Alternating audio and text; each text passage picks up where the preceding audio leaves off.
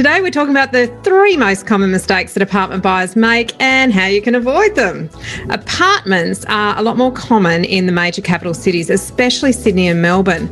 But regardless of where you're looking to buy, there are some particularly big issues you need to be aware of. We're going to share with you how you can create a plan to make sure you don't get caught out. Welcome to Your First Home Buyer Guide, the podcast for first home buyers who want to get it right.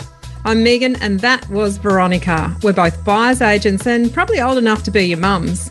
But that's a good thing because between us we've got over 40 years experience and we are going to share with you bucket loads of stories about avoidable mistakes. Together we're going to make sure that you get unbiased and real information that you can rely on so you can get where you want to be without missing a step. Now, we've got loads of great tips for you in this episode, and if you'd like more useful tools, head over to the website homebuyeracademy.com.au. There you'll find free checklists that you can download, a free mini course on how to price a property, and our Where to Buy workshop for only $39. Priceless stuff, really. Bargain. But before we get into the interesting stuff in this week's episode, here's the boring bit, the disclaimer. You, of course, know that nothing in this podcast is to be taken as personal advice. We always recommend getting the advice of an expert in their field of expertise. Now, we've done our very best to ensure that the content is correct at the time of recording, but things change. So check with the relevant government authority or your advisors to get the most up-to-date information.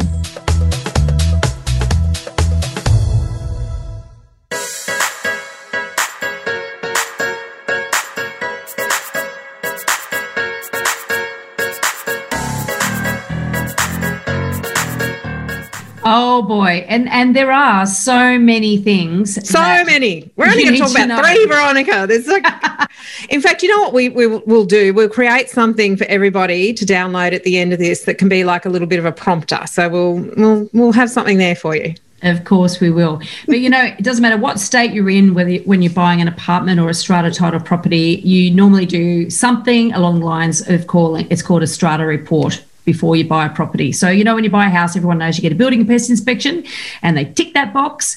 Well, with strata, it's like you get a strata report or the equivalent in whatever state you're in, right? And then you tick that box. The problem is it's not as simple as ticking that box. There's a lot more that you need to understand because you're buying into a community effectively. So like you're buying into an arrangement where you live with other people. It's a whole democracy, all of its own, but also often under the one roof. Often under the one roof. And you've also got responsibilities and obligations to that community and to that building too when you buy into a complex. So let's run through. And they've got responsibilities and obligations to you, yes. But you've got to understand where those responsibilities and obligations start and finish because you know, and I have found and heard horror stories of people who have entered into these kind of living arrangements and bought into complexes without really understanding the implications on their lifestyle of what actually can be imposed on them. Yeah. So let's start off with something that is called, you know, what's on title. A title is the thing that you actually own. It's the bits of the property that you own that are either on the title to you or they might be exclusive use only, which means that you don't actually own them, but you have the right to use them. Or they might be common property, and that is everybody can use them and you don't have any exclusivity or particular rights more than anyone else does. I mean, this is such a big one because I know when you did Location Australia, there was an absolutely crackingly bad example of this. Was it down south, Victoria Way or something? No, it was south of you, north of me. It was actually in Byron Bay. Yeah. But our buyer was from Victoria. So there you go. You got a bit of everything in there.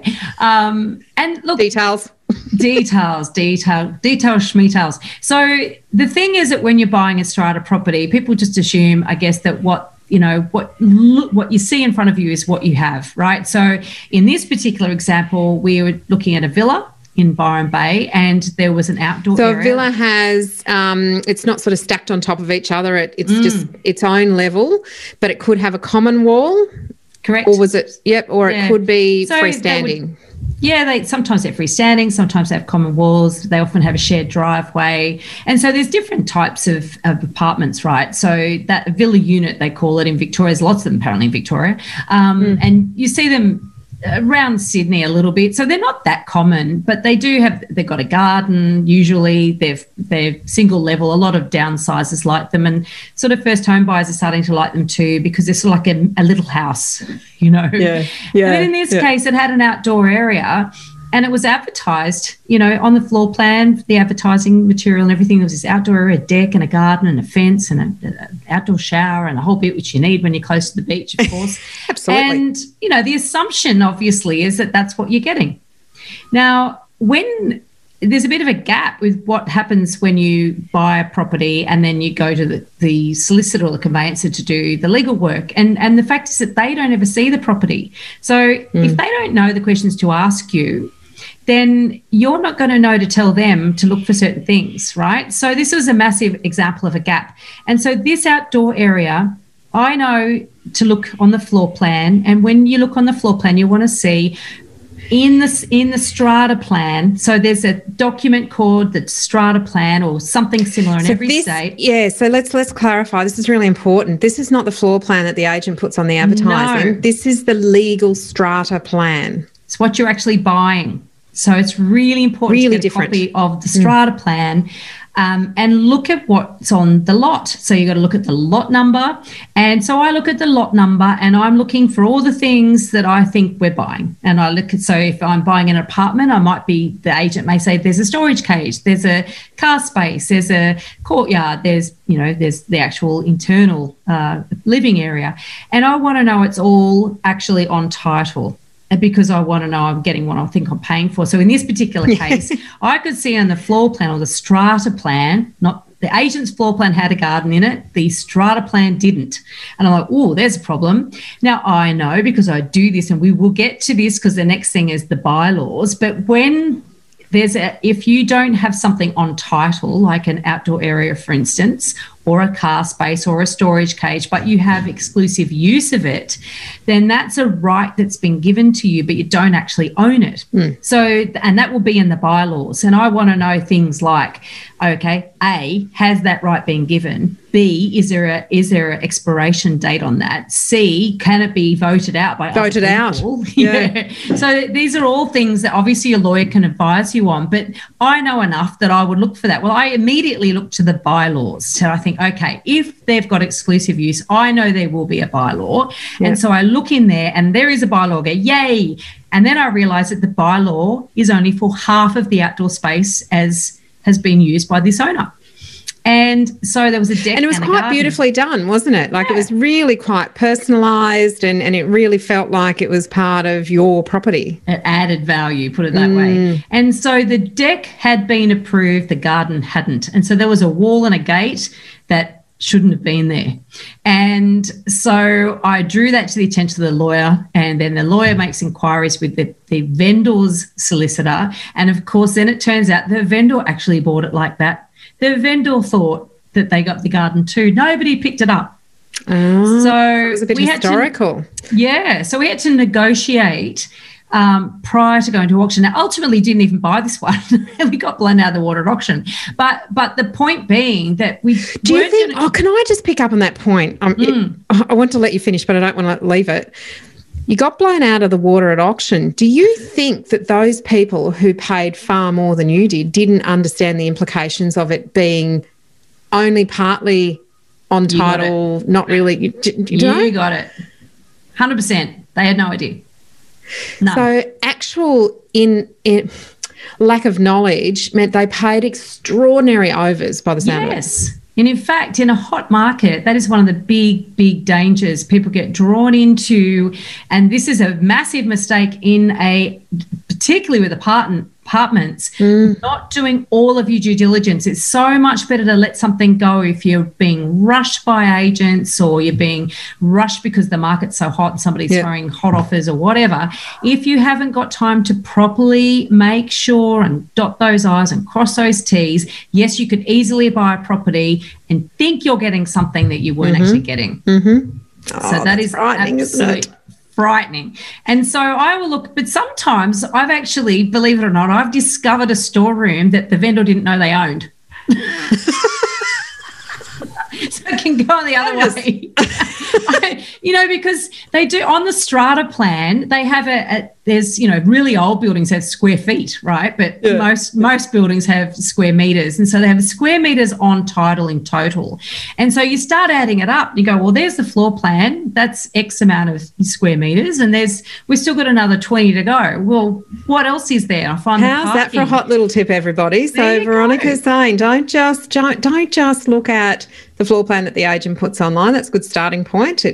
It raises your awareness to things about questions you might want to ask. But then dig in deeper, start adding up. If what is actually on plan doesn't add up, either it's too much or it's too little, then there's a whole lot of questions that you can ask there that will reveal an awful lot more before you even start working out what to pay for the property. Absolutely. And so, when you realise there's 3 square metres unaccounted for, and I'm like, go hunting through the strata plan to find this little web of storage cages. I'm like, there's a storage cage on title. Of course, then I go and inspect the property again, because a lot of people only look once and they're rushed to buy it.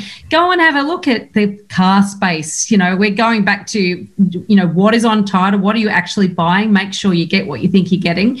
I've gone down and hunted it out, found it. So there you go. That's on title. So the new buyer can go and get a storage cage for free, effectively. Got a storage cage.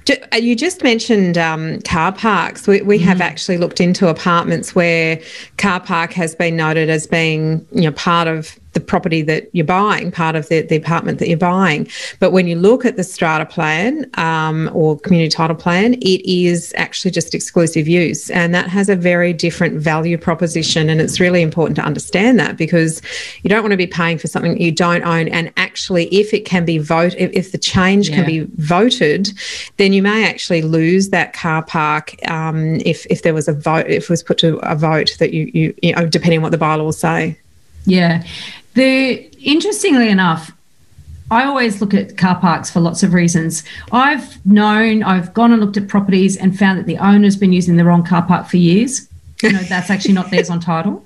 I've the strangest things. And so I've also gone and looked at one property where the car space sort of nosed in under the ramp going up to the next level, which meant that unless you had a very short car, you couldn't actually park in it. Now, it had... Or a very low sports car. A very low car or a very short car, right? So, and yet on the title, it's got the actual dimensions marked out, because on the floor, on the ground... On the actual ground, that's it's there. The size. But it's just that volumetric part of it isn't going to allow for an awful lot. Yeah, you couldn't get a bonnet under it. And in fact, what it was very funny, because this particular property had been rented out, it had this huge wad of foam taped onto the edge of this ramp because they kept driving into obviously nosing and just squeezing it as close as possible until they got wedged underneath it, God, can you imagine the front of the car? How many times have they gone under and just dinted it down a little bit? Not only that, but you think about this, when cars, they sort of drop a little bit when you get in it. Yeah. And so you need to get 4 people in it to be able to get it out from underneath the ramp.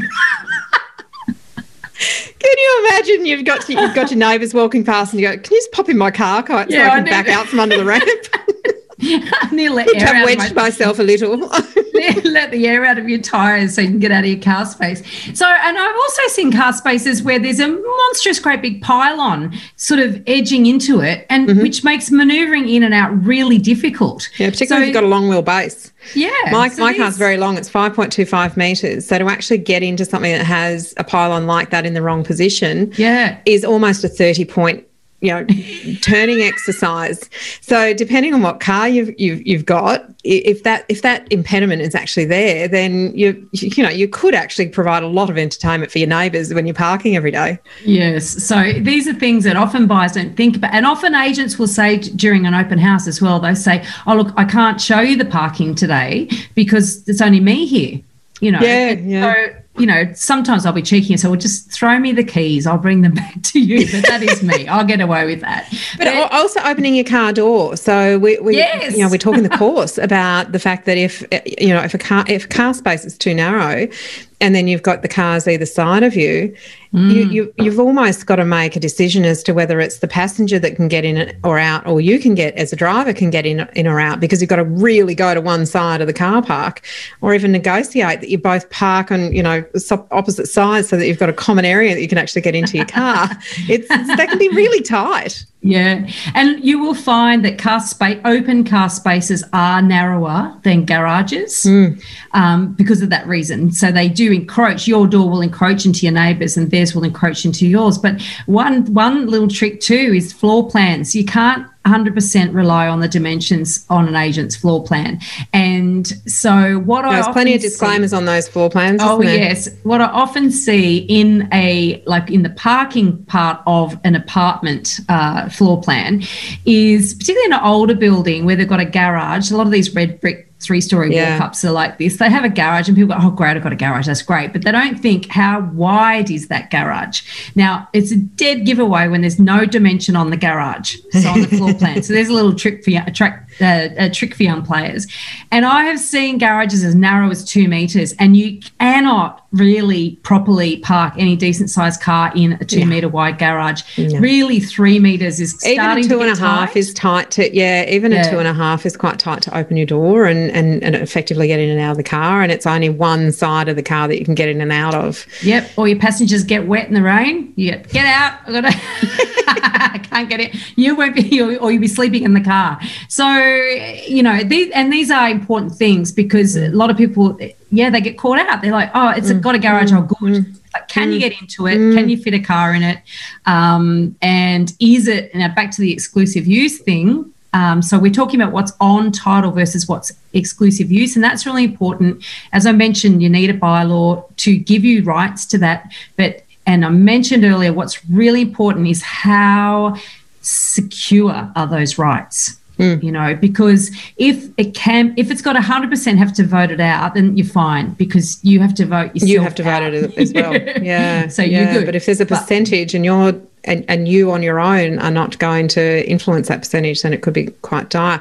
Let's talk about bylaws, because this kind of flows on a little bit, and sometimes people don't understand the impact that bylaws can have on their lives. I mean, how you actually live in the property. So you've got the strata plan and what's on title, what's exclusive use. That's sort of your value proposition. How much should I pay depending on whether it's exclusive use or on title or it's common property.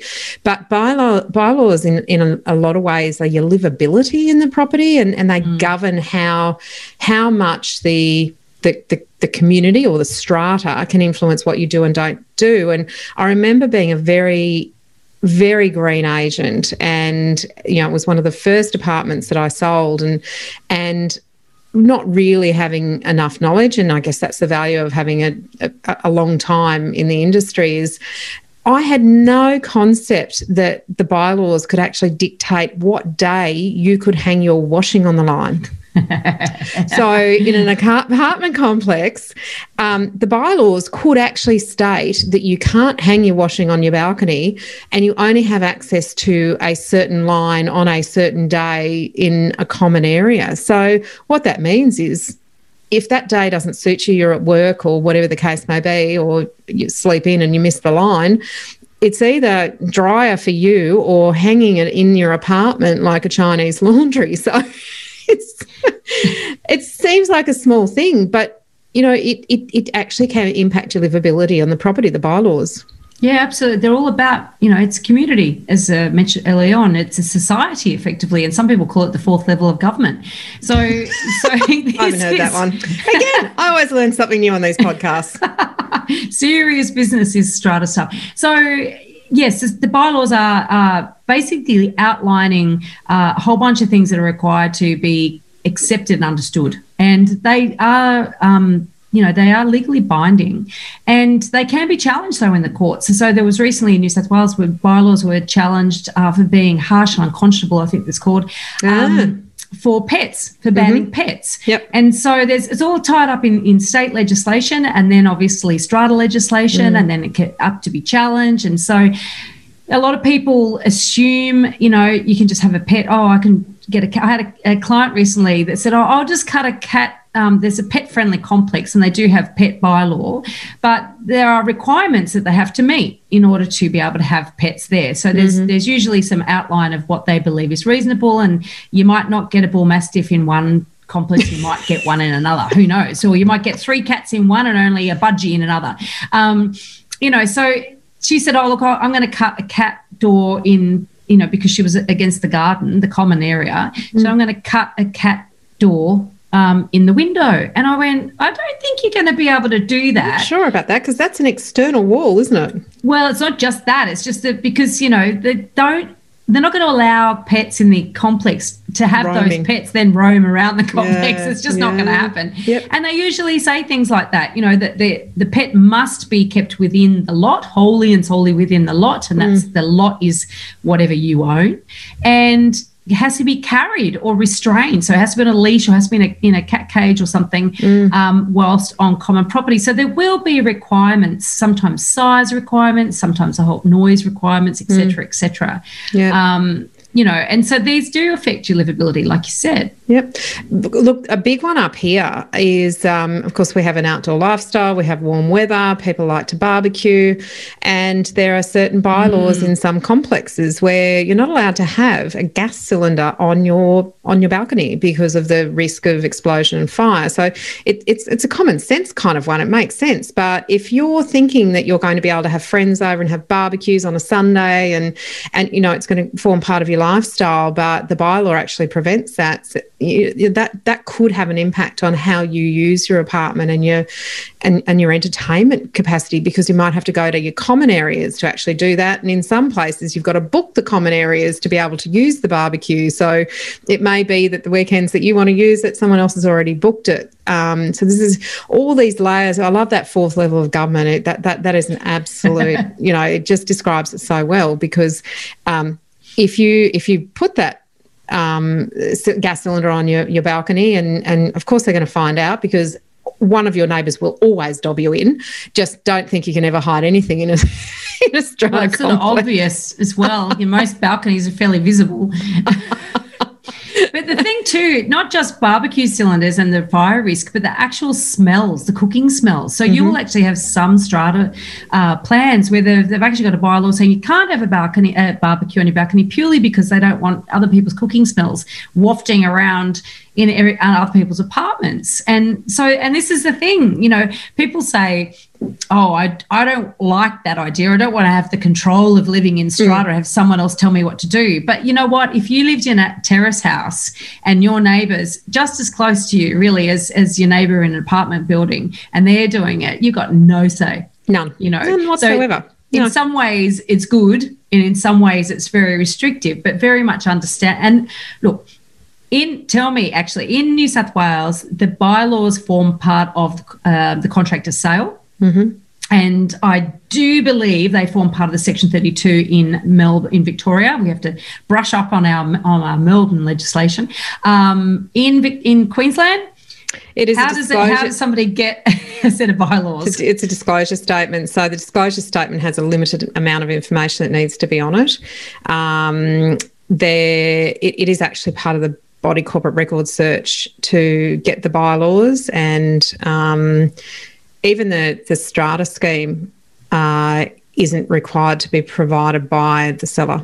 So there's a very limited amount of information that needs to be on there. It's usually the lot entitlement. So I actually heard on a podcast the other day someone say that if you're an owner of one apartment in a complex of 10, then you own a tenth of that complex, and your voting rights are 1/10. Well, that's actually not correct, because when the scheme is set up, there can be different entitlements assigned to apartments according to their size, and some have 2 car parks, and some use certain lifts and others don't use lifts. So actually, entitlements aren't calculated on a just percentage of the number of complexes, and that's a really important one to understand as well. But that's one of the small pieces of information that is on the disclosure statement, what the levies are and what the sinking fund balance is and what the insurance information is. So pretty limited in Queensland, which is why it's so important to know what questions to ask,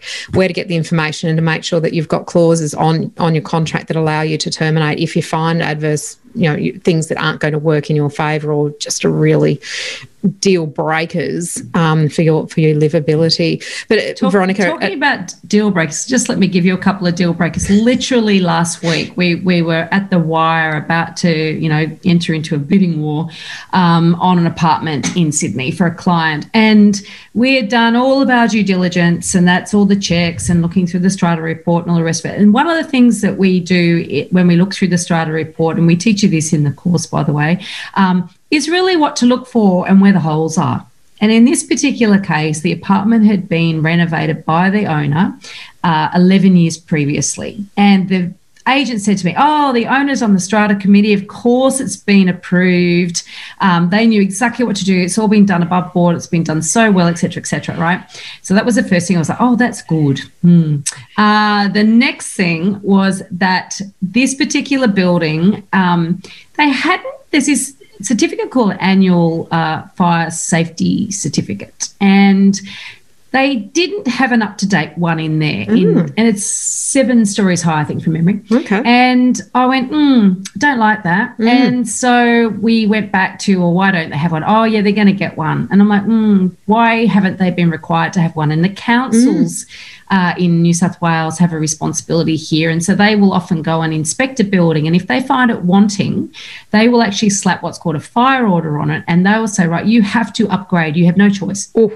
And they'll have a time frame. Sounds like money to me. Things like is a lot. I've seen bills up to $2 million for this, right? $1 and $2 million, not unusual. Every single front door replaced.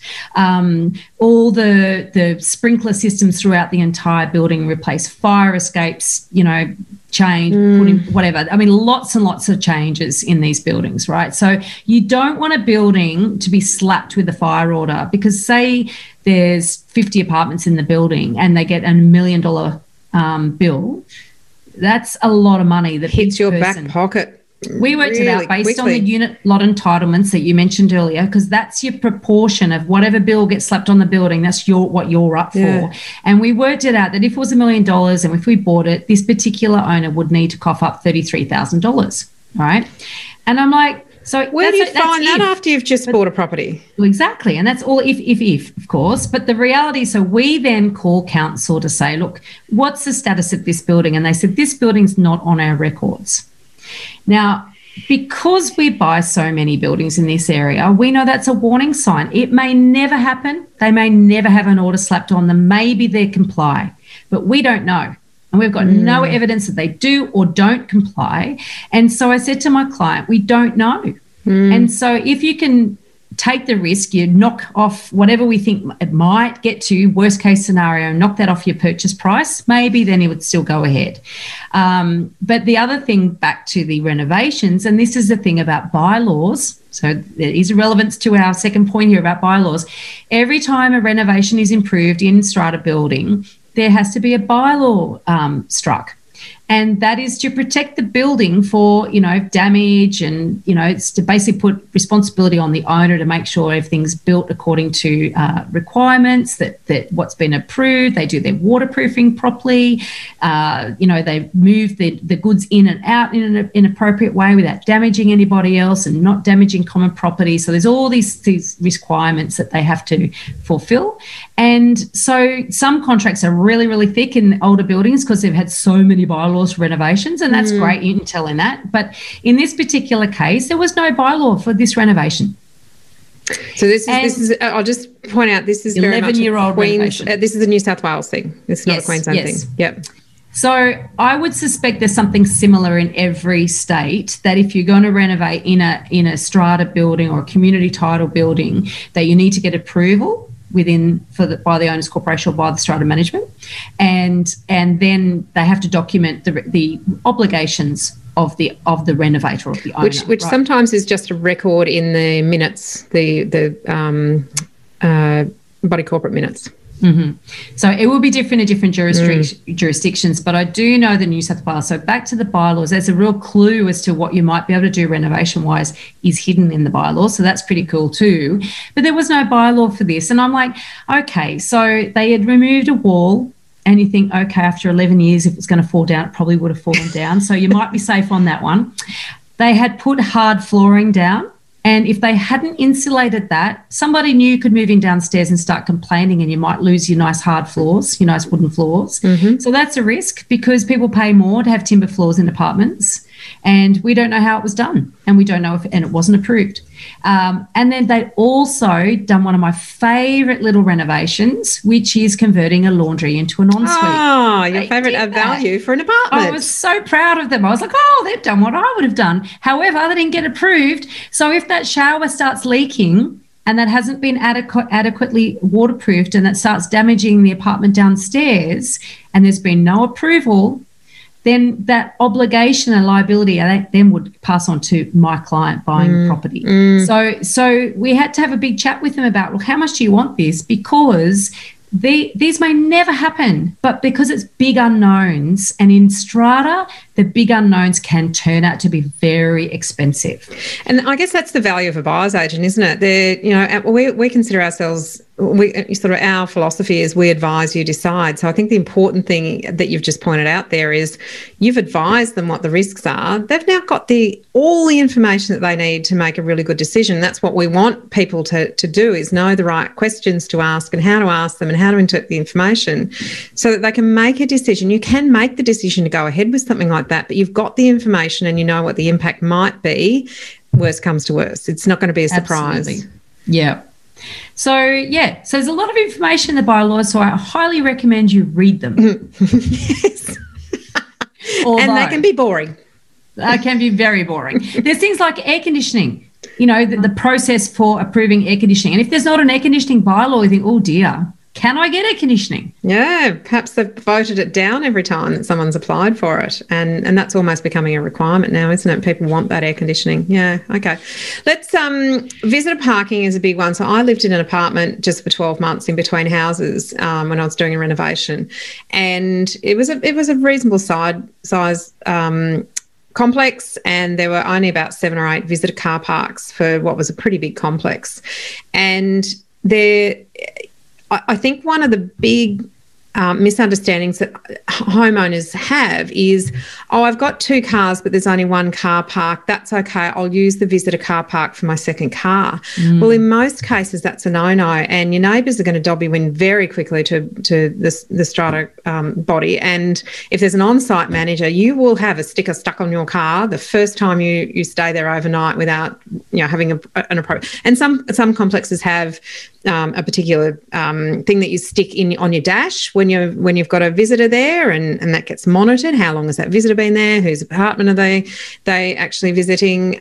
So just assuming that because there's visitor car parks, you might be able to park your second car there, or if you don't have a car park on title or exclusive use that you can use the visitor car park, you might find very quickly that you are driving round and round the streets trying to find somewhere to park your car at night because they won't let you stay in the visitor car park.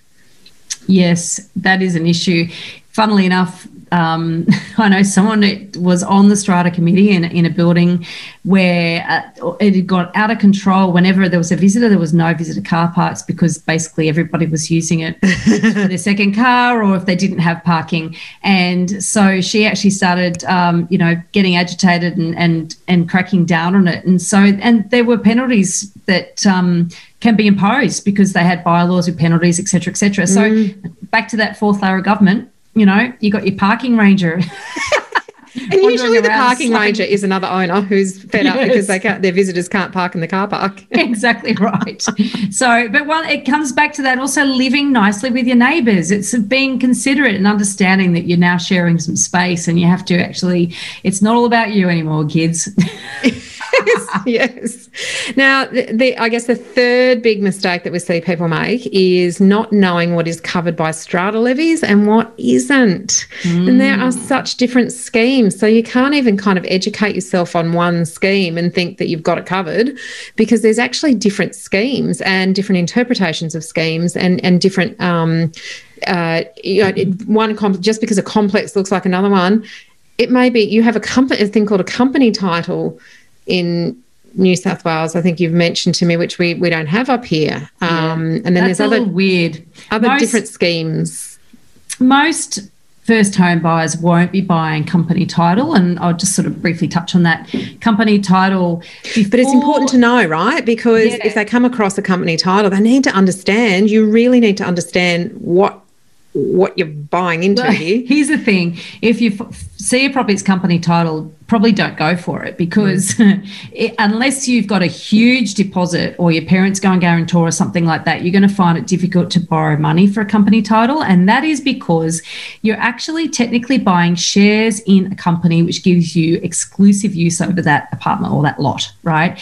Because this was a form of ownership that was created before strata title was invented. And so you'll find it in certain parts of Sydney and older buildings, in older sort of more established areas. So in Potts Point, Elizabeth Bay, for instance, around there's quite a lot of company title buildings. And so because it's a bit more difficult to get your finance, you will find that a lot of first home buyers aren't able to buy the property. But if you know that, then you don't even waste your time going and having a look at it. And there's a little clue. And falling in love with it. Yeah. And look, and I've actually heard of people going and bidding on it and not realising it, and then finding out afterwards and couldn't get finance. So that's pretty bad. And that's that breaks my heart. Doing no due diligence. So the thing is with company title, right, there's a couple of little giveaways. The water rates are always included in the strata levy, in the levies. They're not strata levies, they're company levies. The water rates are always included. So if you see ever on an ad it says levies including water, probably company title. Red flag. Little tip there.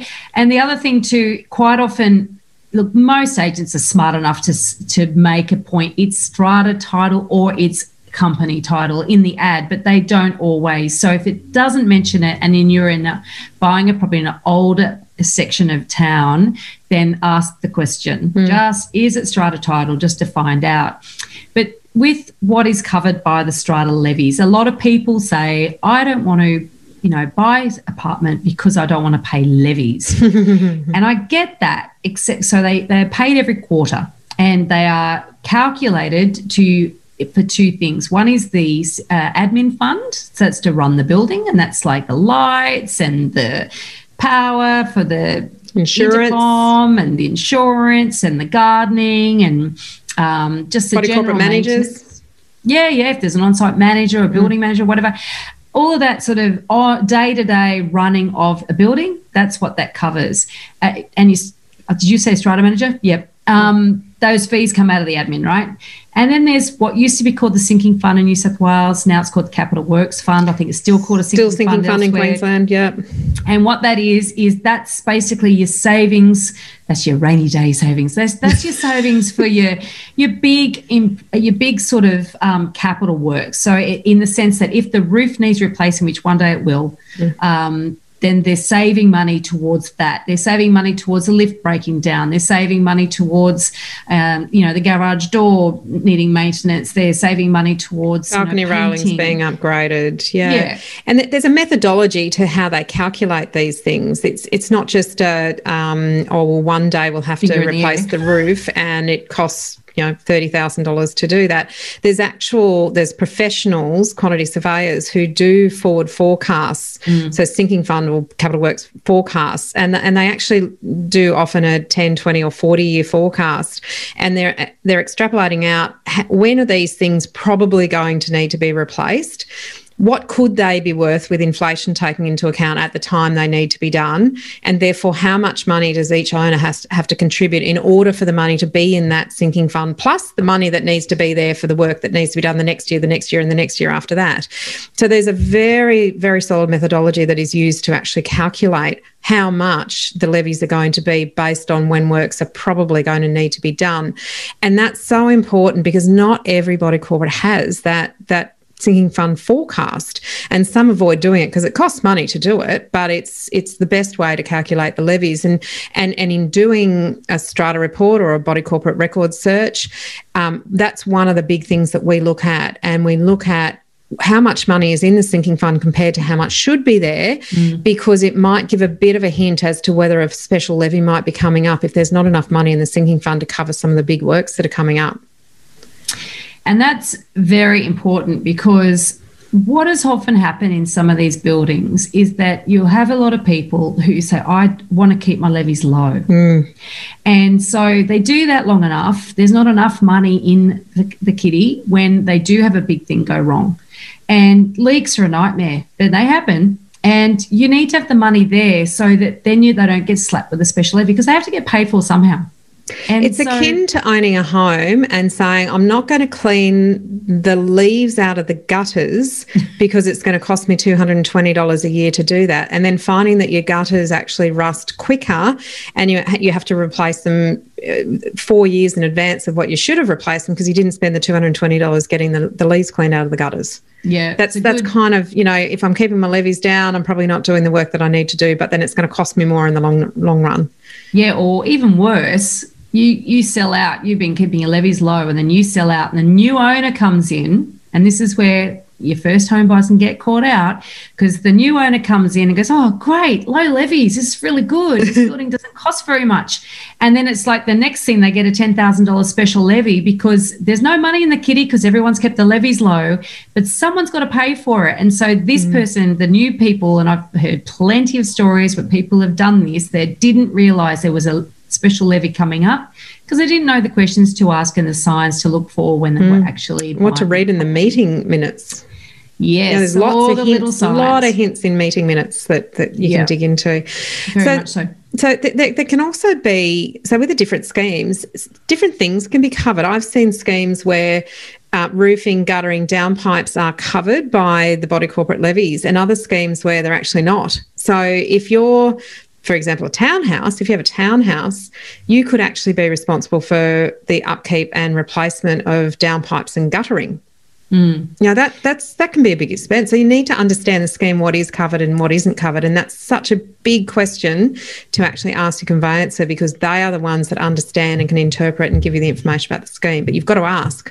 It's so true. In fact, I saw one recently where the requirement to clean the windows was actually the individual unit holders. External windows. Yeah. So it's like, well, that's a bit annoying. Yeah, so there's lots and lots of different things there. Also, the requirement to upgrade or renovate. Some schemes can require you, if you are responsible for your external painting, you can be required to do an external paint or an upgrade at a certain point in time, replace fencing, or keep your court. If you've got a courtyard, you have to keep it to a certain level of maintenance, and trees and so forth cut to a certain level. So really important to understand the impact on you, what your levies cover, what they don't cover, and what you may have to do yourself. Because if you drop the ball on that one and suddenly you've got a huge expense coming up that you haven't budgeted for, you could end up in really quite tight with your money. Very much so. It's strata can be great. Because, there's... This is not about talking about a strata, by the way. This is not... No. This is not an anti-strata podcast. This is actually, the common mistakes and how you can inform yourself and be aware of them so that you don't end up in a pickle like some people have. Because a lot of people, and back to what I was saying earlier about that they avoid strata because they don't want to pay levies. The reality is what they don't realise, I should say, is that if they own a house, they have to pay to maintain that house themselves. Yeah. Granted, they're not forced to budget in a quarterly manner in the same way you do with a strata plan. However, you still, if that roof goes, you're 100% liable for it. Absolutely. Yeah, you don't just pay your entitlements to it, you pay the 100%. Yeah. So, the good thing about strata is that, those costs are actually amortised across all the people that live in that or own in that building. And so, a well-run strata can be a fabulous place to live. It can have an amazing community and actually be really well run. A terribly run strata can be a nightmare to buy into. So I think that this is all in a way summed up by a really well run strata. That's what you're looking for when you're buying, and you're looking for signs to avoid is those signs of a poorly run strata. You do not want to be buying into one of those buildings. That sort of owner-occupier pride too is a bit of an indication. If you're buying into a building that is largely investor-based, you might find that the common areas aren't as well kept. That's a little sign, and then you can investigate a little bit more and find out what the balance between owner-occupiers and investors are. So how it presents and how well it's kept can often be an indication of how well the body corporate or the strata managers are actually looking after the building, and how house-proud the people who live there are. Because you do want to live amongst people who are as proud of their homes as you are. You don't want to be walking through leaves that have gathered in the lift well because no one's actually cleaned them out, or the security door is constantly open and has a brick in it holding it open. Where's the security in that? Because people forget to take their key. So these are all little signs to look for along the way. Veronica, it pays to have a list of questions to ask the agent or your conveyancer. I think it's really important that people don't rely on someone else to tell you what you need to know, but actually inform yourself. 100%, because the thing is that, as you and I both know, and we talk about this in the PACE course, guys, honestly, it's $749. It's money well spent. So I encourage you all to do this if you're listening to this thinking, oh my God, I really need to swat up on this stuff. Early on, the very first part of the PACE process is preparation, and it's actually, getting your A team, getting the advisors on board. Now, there's good conveyancers, there's bad conveyancers. That episode with Jenny Tonner a few back, the conveyancing episode, questions to ask a conveyancer, listen to that one. There are conveyancers that won't know what to look for, and you need to take responsibility and understand what you need to be asking and what you need to be looking for, because I've heard a lot of lawyers read strata reports and all they do is comment on the sinking fund balance. That's all they've got to add to the conversation. And check that the insurance amount is reasonable. Compared to what? And there's a hell of a lot more that you need to familiarise yourself with. And the thing is that a lot of people's eyes will glaze over and go, oh my God, it's all too hard, it's overwhelming. But the reality is that I tell you what's hard if you buy into a dud building. So, we cover so much of this in your first home buyer course. What are we doing here? We're going to give you a list. We're going to give you a download, aren't we? Yeah, let's give them a download. Let's give them a download. Just a few, 10 questions to ask yourself or your actual employed advisor. Remember, you should only trust the information that comes from someone that you're paying.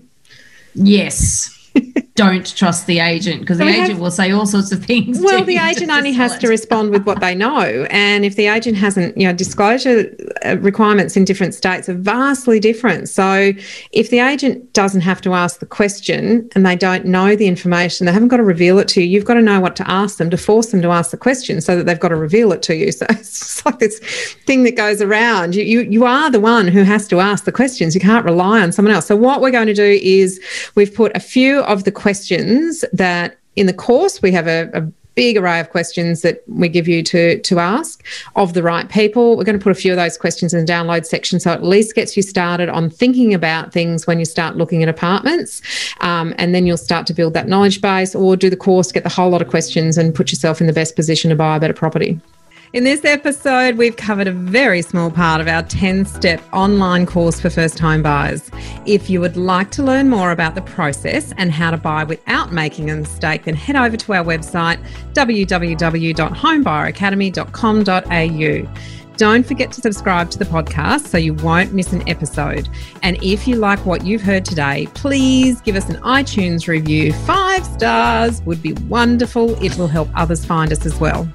Thank you for joining us. We hope you found this really useful. And if you have, please share the love with others who you know are in the same boat. We'll be back next week with some more priceless stuff.